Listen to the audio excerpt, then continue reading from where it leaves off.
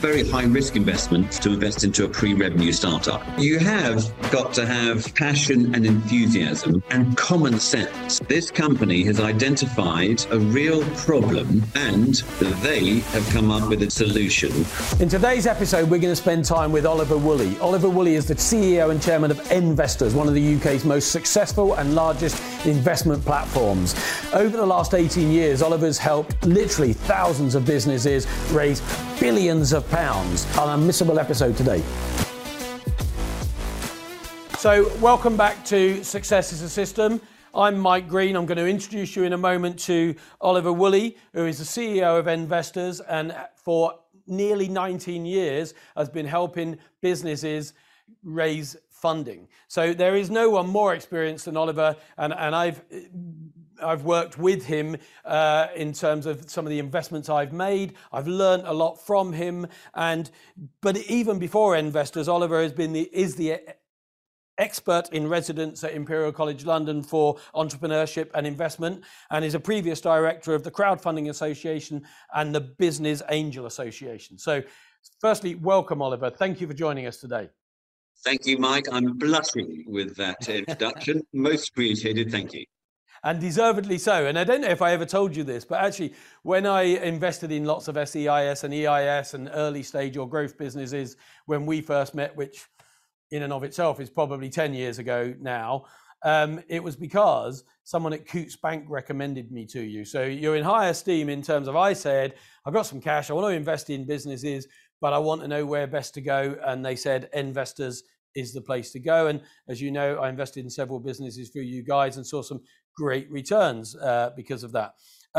But what I was conscious of is I've worked with a lot of businesses in the last few years. And when I was entrepreneur in residence at Alia and then at Brightfield Business Hub in Peterborough, I was often asked, how do we raise money? And I became aware at that point in time that less than 1% of founders ever raise high net worth or equity or VC funding. And part of that, I think, is because of the way they pitch or package, or the way they don't pitch or package. And so if it's okay with you, I'd love to ask you a bit more about what the best companies do, what makes a standout for you, and so on. So firstly, in your experience, what is the biggest single mistake that a would-be funded business or pitch business mistakes they make, sorry? I think the biggest mistake is that they think it's going to be easy and it's Right. going to be quick. So we get around about 100 business plans submitted to us a month. And probably out of those, 4 to 5 of them will be successful in raising money. So, the biggest challenge is actually educating the market to help people to get fully and properly investment ready. It takes an average of 20 weeks to raise investment. Wow. And the biggest reasons are probably, number one, they're not investment ready and they don't really understand the obligations and processes of raising money. Yeah. 2, they may not be the right company and the right to raise money. Thirdly, they may have huge valuation expectations. They think their private unquoted company is worth £10 million when they haven't actually managed to sell anything. So there's plenty of capital and money out there for the right companies. Yeah. And so what we're passionate about is trying to educate the entrepreneur as well as the investor so that we can get better deals done. Great. So there's loads in there. And if I can unpick a little bit of that. Firstly, in terms of, you talk about 100 businesses, of which 4 or 5 will successfully get funding. But even that 100, I assume, has gone through a filtering process before you even get to see the business plan, is it? Or is it an open gateway that you allow anyone to send that? It's an open gateway, but we get 100. I think we get an average at the moment of 112 submissions, which is free to register to register on our platform. So get an average of 112. I probably get another 50 to 100 emails just with sort of general inquiries, only because I've been doing this for way too long. I mean, they're all exciting, fantastic. I mean, a lot of them are very, very exciting. Some of them have left it a bit too late and they're already in a little bit of trouble. And actually, they probably need to be restructured rather than. They need financing rather than funding. They need financing and rescuing rather than financing. The others are, as I said, they need to make sure all their ducks are in a row before they go out. So one of the things that I've having learned from yourself, and I done some investments with Discovery Investment Funds and some of my own direct investments and something. And one of the things I go to pains with, and you said at the time, is helping a would-be entrepreneur or growth company understand that the moment they get funding, it's no longer their business, it's our business. And understanding that once this person invests, they're a shareholder, they have rights as a shareholder, depending what proportion they're investing or the shareholder agreement that's written, they will have negative controls on what you do or don't do. Is that sort of fairly common, that they don't understand that, once I give them some money, it's part of my business too? Oh. Absolutely. The main point there is an alignment of interests. In other words, the interests of the entrepreneur meet the interests of the investor. So too often we get an entrepreneur pitching their company, and all they do is they tell you all about the company, what they're doing, all their great plans and stuff like that. Whereas actually, as an investor receiving that information, I'm thinking, okay, but what's in it for me as an investor? Whether you're a private investor investing 5 grand to 50 grand under the EIS, or you're a fund looking to put in £250,000 to £5 million. So it's saying actually, and this is the investment that the investment offer. This is the share price. This is the cap table. This is how many shares you'll own. Also, having some idea as to how you're going to give the money back and make a return to the investor. And most companies, and when. So most companies say exit, trade sale in 3 to 5 years, and that's what they put in their business plan. The biggest complaints we get from our investors is that, first of all, they put the money in and then they hear nothing back really from the entrepreneur until they've run out of money and want more money. Secondly, that it's a very illiquid asset class. In other words, if I'm an investor and I'm putting in £25,000 into a business, I can't then, it's not like putting something into a stock exchange or listed exchange. It's going to be stuck there until you exit. It's not going to be 3 to 5 years. It's more likely to be 9 to 12 years. So it's a very long window. And most investments go bust, sadly. Yes, no, and that's why we need SEIS and EIS to protect us as investors. And that comes with its own challenges, in the sense that too many startups price the value of the SEIS, EIS into their valuation. And you think, no, that's my protection. That's not your sort of benefit for you to take as such. But so 100 drop in, 4 to 5 go through. But in that process, I know, because I've been to many of your pitch days, you have to spend quite a lot of time teaching them that, as you said, often they're talking about, they'll say things like, we're the new Facebook, or we're the new Red Bull or Coca-Cola or something. And they've got these kind of, it actually puts investors off. It always used to put me off, because I think, no, you're not a new Facebook. You're like this. You may have the potential to be, but you're a long, long way away.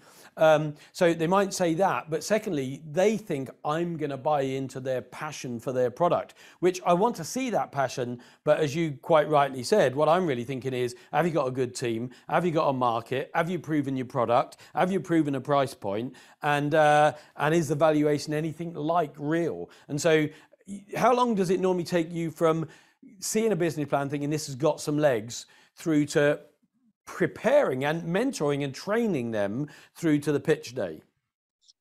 Well, it's a very good question. first of all, out of the, let's say it's 100, because it's an easy number, probably 80% of those are pre-revenue startups. And it's just very difficult and very high risk to it's very high risk investment for an investor to invest into a pre-revenue startup. So we work only with a very few pre-revenue startups, and typically pre-revenue startups should be raising 100 to 500,000 pounds under the EIS and a bit of SEIS and a bit of EIS. Yeah. The average pre-money valuation is probably around about £750,000. So if they come saying, actually, we're a pre-revenue startup looking to raise 2 million at a 10 million valuation, we'll say, well, actually, that's not even in the right ballpark. They then have to actually work out, well, where is that? Let's say they're looking on average to raise £250,000, which is probably a fair enough figure for a pre-revenue startup. That needs to get them to a demonstrable next level. Also, they should really look to their own communities through LinkedIn and various other things to say, actually, let's try and, they may not have an old school network or something like that, but if they're operating in a certain sector, it's actually engaging with that community and actually asking various people for advice, and you never know, they may put some money in. But it's very high risk, and only 2 to 5% of pre-revenue startups are successful in raising money. So the first thing we say is to get a little bit further down the line, if possible, to get some capital or some investment from your own, not necessarily from your own family and friends, but from an enlarged group of your own network. And I think that's a really important point. I mean, firstly, and I've done about 35 SEIS investments. And firstly, one of the things I'd often say to them is, if it's pre-revenue, it's not a business, it's an idea. It might be an investable idea, but it's not really a business until you've got revenue. Because until you've got revenue, I don't even know if the price you're suggesting is anything like right on that. And second point you said about going out to their network or their group or their wider connections. One of the things I always looked for, because I've often said that the best thing about entrepreneurs is they see opportunity in everything. The worst thing about entrepreneurs is they see opportunity in everything, and they can be really hard to focus sometimes. So when it gets tough, they get distracted or they give up quite easily because there's always another idea. So what I'm often looking for, has their gran or their mum and dad or their uncle or their brother or sister invested? How much skin have they got in the game? Because when it gets tough, or they get seduced by a new idea, I know they're more likely to look after their nan's money that she put in or their mum and dad's money than they are mine, because I'm just a faceless investor to them in some ways. And so that was always a really key point to me. And then, so as they go around that and you help them with that, I was conscious when I'd come along to those presentation days, that you give them, is it 7 minutes with 1 minute sort of to wrap up if they haven't done their pitch in 7 minutes? And I know that made it really hard for them. But for me as an investor, if I've got 8 to listen through, and I probably know in 2 minutes whether it's like speed dating, whether I'm going to connect with them or not. So actually, even 8 minutes, the last 6 can be quite painful kind of thing. But it does focus them in on that pitch, to get the pitch that really gets to the nub of what they're after, what the valuation is, what the idea is, why they're the right team, and why you should invest in them. Is it still 7 minutes? Or? Well, we haven't done that for a while, actually. But I think it's now 3 minutes that we do. I like it. I like it even better. And mainly because we try and treat it like a long advert. And the entrepreneur wants lots and lots of time. I think the investor typically knows within, as you say, 2 to 3 minutes, whether or not they want to find out more. Yeah. The main thing is here, it's sort of the investor, certainly in early stage companies, even more so, are investing in the management, and the team are so important. Yeah. So you have got to have passion and enthusiasm. as well as a certain degree of rigor and common sense, and not shooting for the moon, saying, as you say, you're going to be the next Facebook. Notwithstanding that, we've turned down people who have gone on to be spectacularly successful. You're not always going to get it right, yeah? So no one's ever going to get it right. And we're still really, really keen and enthusiastic not to we tread very carefully with other people's dreams, but we want to try just to steer them into actually increasing the chances of raising investment. Well, I got to say, across the various platforms that I invested with, you guys got me much greater returns than anyone else. So, and I'm not just saying it because you're here on the rigor with which you work with them and challenge them and question them ahead of them doing the advert for me is really valued. And it can be in 3 minutes. And I often say to some people, one of the best kind of pitches that I've ever experienced, albeit that it wasn't an investment pitch, but I would have invested based on it, was I was speaking at the Waldorf Astoria in New York, and I'd literally had to fly in the night before. I was speaking first, and I said I had to shoot because I had to get back to London. And as I stepped off the stage, grabbed my bag, sort of thanks very much, went to go. A lady came up to me and said, "Hi, Mike, can I show you to the taxis?" And I thought, oh, she's obviously with the organisation, which was a retailer called Nicer. She's obviously with them. Yeah, that'd be great. Thank you very much. So we leave the hall, and it's quite a walk, and I thought, I'm glad she's showing me, because the main ballroom where they were holding the conference is 5th floor, so we had to go down the lift and so on. Anyway, we get to the lift, doors open. As the doors shut, she said, "Hi, by the way, my name's Rosie Jolly. I work for a company called Propercorn. And Cassie and Ryan, who set the business up, they're so obsessive and fanatical about great quality popcorn." And the lift's going down as we're talking, great quality popcorn. She said that even down to the fineness of the flavouring, when they first did it, they used a car spray paint to spray that flavouring on. And they were spraying as it was tumbling around in a cement mixer, brand new one. But obviously they moved to a bigger scale. But we believe it creates the best popcorn you'll ever taste. I know you've got a long flight. Here's a few bags. And if you think they're as good as we think they are, come and see us when you're back in London. Doors to the lift open. Talk about an elevator pitch. Literally, from the 5th floor to the ground floor, that pitch was out there. And it was perfect. Didn't need to say any more. In fact, it left me wanting. And to me, a pitch should be like a shop front, in that you look and it looks so great, you want to go in, you want to see more. And you're never going to make the decision completely on a pitch anyway, are you? You're going to always want more. So I think it's more attractive to me as an investor that you've gone down to 3 minutes, because that makes me want to come along, because they can be quite painful if you've got to listen to lots of 8 or 9 minutes, albeit they feel we just need a few more minutes. We just need a few more minutes. How do they cope with 3 minutes though, when you're grooming them into that? Well, we sort of leave it up to them, really, because the other thing we found is that people have done phenomenally well prepared 3 minute pitches, and people have just thought, oh my gosh, I don't believe them at all. What you want to have is some genuine enthusiasm and passion.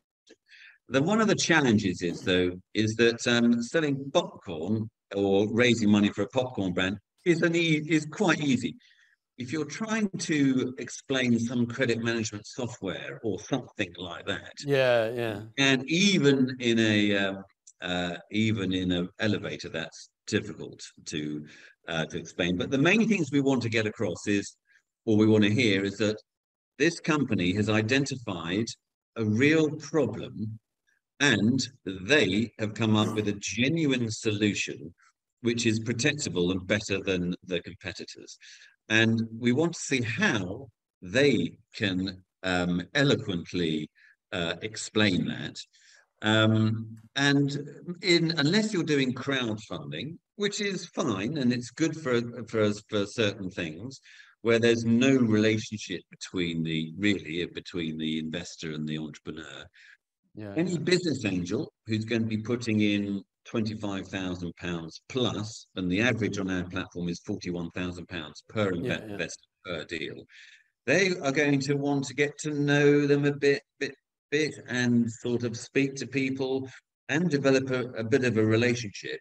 So I think that's the other misconception from a lot of entrepreneurs, is that they produce their fantastic deck, hand it to people, and sit back and wait for all the money to come flooding in. It's very time consuming, and you've got to it's kiss a a journey to go on as well, isn't it? Journey. But interestingly, that you sort of say about the difference in different going from tech to food or something like that, and harder to present sometimes. I think that's why being revenue generative is so key to investors and investors, I guess, because anyone can say, I've got this idea and we're going to solve that problem. But once they're revenue generative, someone's actually bought that, and you can then find out what, is it working, for instance, because there's always so many glitches in a pre-revenue or pre-tested product that then can kill that business. And the other thing you said, is it protectable? And I guess in many businesses, have they really got a USP? Have they really got the IP? Or is their IP fully dependent on other platforms or systems that they're not in control of? Because that can massively dilute a valuation too, can't it? Yeah, exactly. And it's and it does come down a bit to valuation, in terms of and valuation is very much related to risk. So the more you can de-risk your business, the higher the valuation. Right. And what we do get typically is people looking to raise too much, too high a valuation too soon. So the more, as you said, you can just get out of the development stage, start getting some real customers and generating real revenue. That's great. Now, there are certain sectors, whether it's medical or deep tech, which are a little bit more challenging, where they need hundreds of thousands, if not millions, and a couple of years probably, and several years. Notwithstanding that, there are other sources of finance as well. You've got Innovate UK providing grants. You've got various other little pockets of money. But the other thing is to start speaking to experts in your particular field, in your particular area. And as one investor says, if people ask me for advice, I'm more likely to give them money. If people come straight to me for money, I'll just give them some advice. So it's part of building that. It's part of building that network of trust, because ultimately it's down to trust. If you're an investor putting £50,000 into an early stage company, you're a minority shareholder with no rights, no liquidity, no ability to sell the shares. So you've got to trust in the management team that they are going to recognize their duties and obligations and respect the investor and the capital that they put in.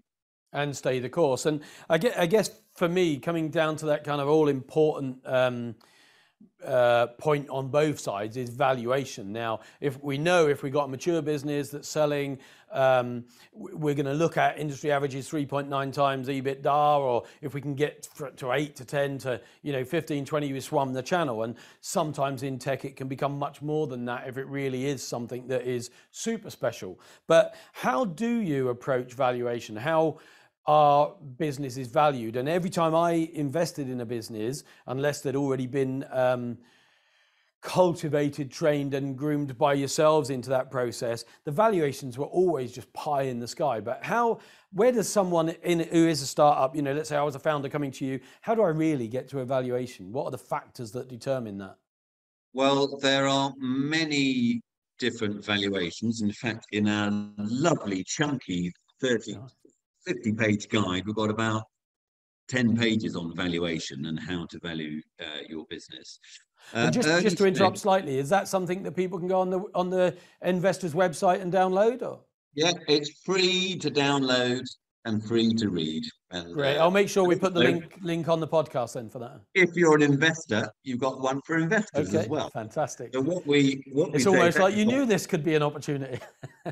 Did I think never, always being an entrepreneur myself, never miss out on a bit of merch. So sorry, back to the valuation then, I interrupted you.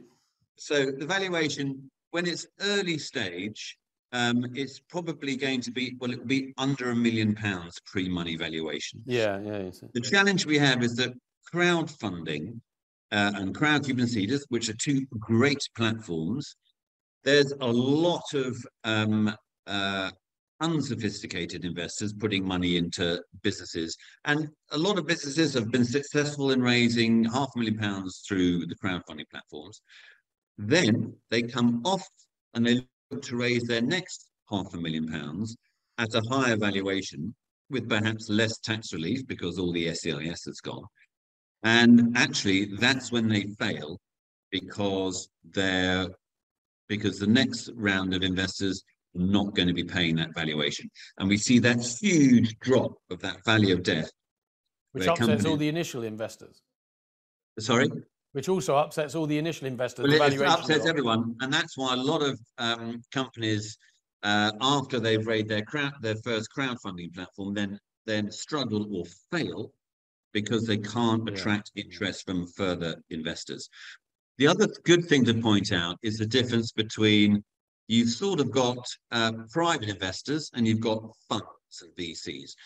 Now, most VCs will only look at companies turning over £1 million plus, but there are lots of regional funds, regional development funds, British Business Bank investment funds, co-investment funds. As I said, with regional funds, for example, there's the M3 fund, which only invests into companies on the M3 corridor, and they'll be investing £200,000 to £500,000. So there are lots of funds, and we work with over 500 funds, and some very, very key sector-specific ones as well. But they will be very judgmental on the valuation, and typically will be thinking. So they say to companies, or companies that we suggest to them, they say, honestly, the valuation, even once we've brought them down, they said it's just, still way too high. Yeah. So then you get into another problem where the fund says, okay, I'll put in £500,000 at your valuation of £5 million, but we'll take a 1.5 times exit preference. In other words, when you sell, we'll get £750,000 back first before anyone else gets any other money. So you'll get into sort of more difficult terms. But it's good to get funds and VCs involved, but get further down the line, as far down the line as you can. Yeah, no, and I agree. As an investor, one of the things that people always said about, we crowdfunded or something, and I said, why would you want to be part of the crowd? You want to stand out from the crowd. You don't want to be part of the crowd. And then when some of those businesses or early stage that I mentored went to crowdfunding, nearly all of the crowdfunding platforms say to them, well, you've got to raise 20% before we'll even go live with it, because on the day that we go live, we want it to look like there's loads of early interest. And I'm thinking, so hang on, you're going to charge me maybe 6% of what's raised, but I've got to raise the first 20% of that and then pay you 6% on that as well. And then suddenly... Sorry, Mike, it's the first 70 to 80%. Oh, really? Well, yeah. I mean, that's probably why I'm investing in my own businesses and property a bit more these days. Or if I did, I'd come to someone like you who can take away so much of that risk for me by doing that. And the crowd to me is... I've never done crowdfunding. I would never do crowdfunding. And, I know it has its place, as you say, but I don't want to be part of the crowd. I want to be above the crowd, standing out from the crowd and getting better returns than the crowd. Yes. Well, that is very true. And what typically happens, we get around about 30 new investors registering with us a month. And the average life cycle of a new private investor is around 18 months. They'll look at the deals and they'll make 3 or 4 investments of £25,000 to £50,000 in the first 6 to 12 months. Then they might do another couple more, and then after 18 months they'll think, gosh, actually these people, most of them have missed their targets, because statistically only 4% of companies which get money exceed their highly conservative sales projections. In other words, 90+% miss them and then they need to have more money. And after 18 months, sadly, the investor will say, gosh, this is going to take, they're not going to exit in 3 to 5 years. It's going to take way longer. Yeah, yeah. Okay, I've got my tax relief, but there's no point in getting my tax relief if I'm not going to get any return. And sadly, a large percentage of those private investors then go back to doing property, even though there's no tax relief. It's a good, liquid, solid investment that people are not going to lose money on. Well, and part of it is you talked earlier about the importance of communication, and obviously they want to be your best friend, even your business partner when you're investing early on. But then a month later you say, "How's it going?" and a year later, give me an update, and it's like getting blood out of a stone to find out what they're actually doing, because they give you the 1% positive spin to hide the challenges they're having, or the fact that you invested in a management team but they're not performing, as you said, many of them don't, and they've lost the management team. So now it's kind of half the business it was. And that said, though, I mean, one of the things being positive on it is you can fail on 70 or 80% of your investments, and with SEIS, you can still make amazing returns. And a lot of people don't understand that. So do you spend some time with investors explaining SEIS and EIS and the way that the UK government incentivize investors to invest in these early stage and startup? Yes, we do. And clearly EIS and SEIS is very, very valuable. But as you said, it shouldn't be it's not the tail that wags the dog, whatever. It's still going to be a great company with it's still going to be a great company. So we recently asked our most active private investor, a guy called Peter, who has made 83 investments since 2006 and 2022. Now, he has made an average IRR of 6.7%. Now, that is because 2 out of his 83 have been phenomenally successful. Okay. If you take those 2 out, he's made an IRR of 0.8%. So so if he hadn't had those 2 successes out of 83 investments, it would be a very poor result. So it's again, we're trying to make people aware of the great challenges. So he's done, of the 83, he's had how many how many failures? He's had 23. Hang on, let me just, 23 companies have failed, and he's expecting another 20 to fail. So he's expecting 43 out of 83 to fail. And the rest of them, most of them that haven't failed, have either returned their money, or they've made sort of 2 to 3 times, and only 2 have been very successful. I clearly got lucky with you guys then, with the Charge Master and the like, which was great. But just on that, so it not only is that the return, but you said it can take 9 to 12 years for most exits. In the time it does take from start to exit, most companies, most investors are led to believe they need one funding round and then they're off like a rocket. In that 9 to 12 years, how many funding rounds would they typically need, which potentially you have to follow or will dilute your original investment? It will be 3. So whenever, as an investor, you make an investment of £50,000, the recommendation is that you have a minimum of another 50% or a maximum of another 100%. In other words, for every 50,000 you put in, you should be following your money either 25 or a further £50,000. A minimum of 50% to follow your money.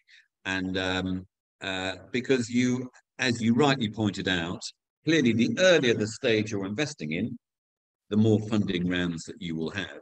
But typically, most of our investors are investing in early stage. So they're a company which is established, they're turning over 250 grand a year plus. So they're out of the blocks. And typically they will have 3 funding rounds, hopefully towards a proper exit, as opposed to what we call an involuntary exit, which is when they sadly go into liquidation or something like that. So so that's a sort of allowance. Notwithstanding that, we're still really, really keen to be enthusiastic for companies. Because as you said at the very beginning of this, the small entrepreneurial innovative companies are the lifeblood of our economy, and the UK is the best place to do it. So we're really keen to encourage more entrepreneurs as well as more investors. But that's why we're trying to educate the entrepreneur and educate the investor so that we can get better deals done to benefit everyone. And on that, Oliver, if there was 3 top tips for the investors and 3 top tips for the pitching companies, what would be your 3 top tips for them? Gosh, that's it. So 3 top tips for the companies. One, just have a clear understanding of the process of raising money and how long it takes, what you need to do. Yeah. Secondly, make sure that you're a company which has got the potential for explosive growth, i.e. you're a good proposition. And the third one I'd say is use your own communities. Go out, do your own communities, and it will take 6 months, but actually build relationships through your own communities, because that is the most likely place that you'll get investment. And just on that, before we move to investors, I do recall coming along to an evening where I think it was a suit that fits, and they ended up getting a lot of investment from their customers because the customers had benefited from a great fitting suit, if you like, and could see that company could deliver. So they had a successful raise by going out to the customer base, I do believe. Is that right? They had a successful raise, but that was about it, sadly. Oh, it's sad. So it's never safe. So moving on to investors, then, what advice would you give them? 3 top tips. 3 top tips. Well, I'm just going to look. In your book. I've got 7 in here. I'm just trying to work out which of the top 3. Okay. Well, actually, the top 3 are: look at the management team and whether you can really trust them with your money. Look at the business to make sure it really is scalable and protectable. And to look at the valuation to make sure that you're not overpaying and that it's a fair valuation. You don't want to squeeze the entrepreneur, but it's just got to be as fair as possible to both sides. That would be my. No, that's fantastic. And on that first one of the things I'm often talking about with mentoring is that if it's a really young management team, I'll say you really need some grey hairs of experience in your team. And if it's an old management team, I say you really need some energy of youth and tech and social media. So getting that sort of spread across a management team, I personally always look for. I don't know how important that is, but I know sometimes you have recommended someone to go onto the board to help maybe a gap that they have in that skill set or experience set within the business. Is that fair?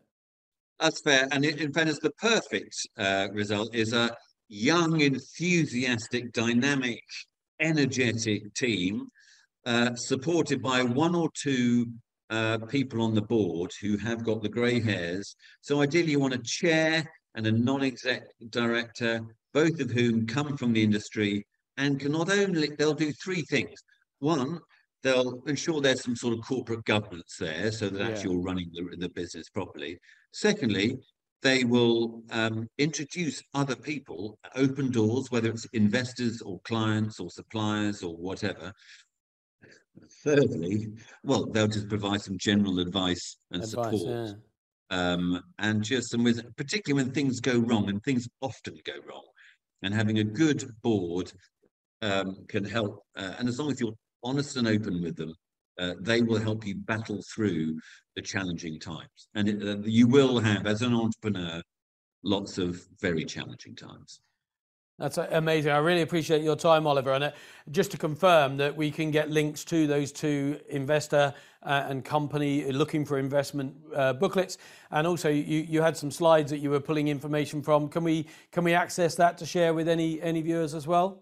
Very, very happy to, yes. And let's try and let's remain enthusiastic for both the entrepreneur as well as the investor so that we can help UK PLC be bigger and better.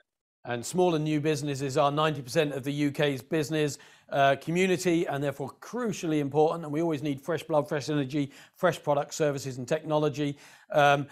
I'm a great fan of Investors, which is why you're the investment platform that I asked to join us today, Oliver. I had some great investment returns from you, but always felt in safe hands along the journey, knowing you'd done the due diligence, you'd checked out the IP, and you'd helped them get down to what was a reasonable size pitch to us, albeit that you've reduced it even more. I look forward to coming back to that. Thanks so much for your time, Oliver. Can I just say one thing? The other thing is to try and get more diversity into this marketplace for both entrepreneurs and investments.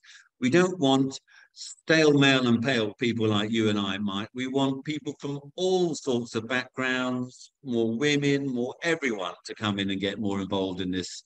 So if we can increase the diversity, that will be a massive achievement for us all as well. What an outstanding point to end on. And if you're a female entrepreneur or female business looking to pitch, I'd love you to come on my podcast and share your story with me. And maybe I can introduce you to Oliver. But either way, investors.com. Great place to go to find out the information. We'll share some of that information. If you've enjoyed today, benefited from today, do like and subscribe. And I look forward to seeing you next time on Success is a System. Investors.co.uk. Oh, .co.uk. Sorry. We'll put it up anyway. Don't worry. We all need. I'll make sure it's right on the day. But thank you very much, Oliver. Take care. See you soon. Great stuff. Bye.